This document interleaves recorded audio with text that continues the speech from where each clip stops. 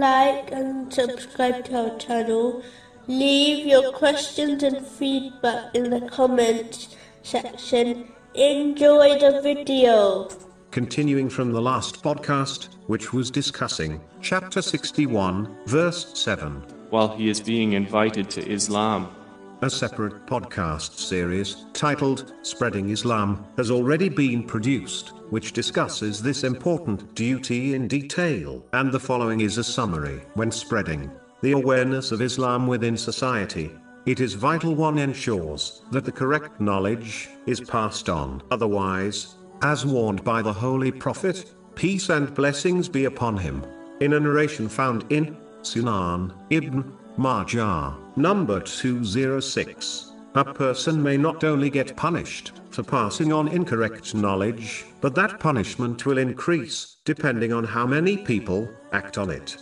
Those who spread the word of Islam must strive to first act on their knowledge. In the early days of Islam, to attend a gathering of Islamic knowledge, one had to journey for days. But now countless lectures can be found online. Yet, ignorance of the correct path has only increased since the passing of the righteous predecessors. This is because some have acquired knowledge by memorizing verses of the Holy Quran and narrations of the Holy Prophet, peace and blessings be upon him, yet have not used them to purify their character, meaning they did not act on their knowledge. Those who act like this lose the power to affect the hearts of others through their advice. Some lecturers are like news bulletins that only provide information without stimulating others to act, thereby failing in their duty to guide others through their God-given knowledge. One who desires to spread Islam must make it their priority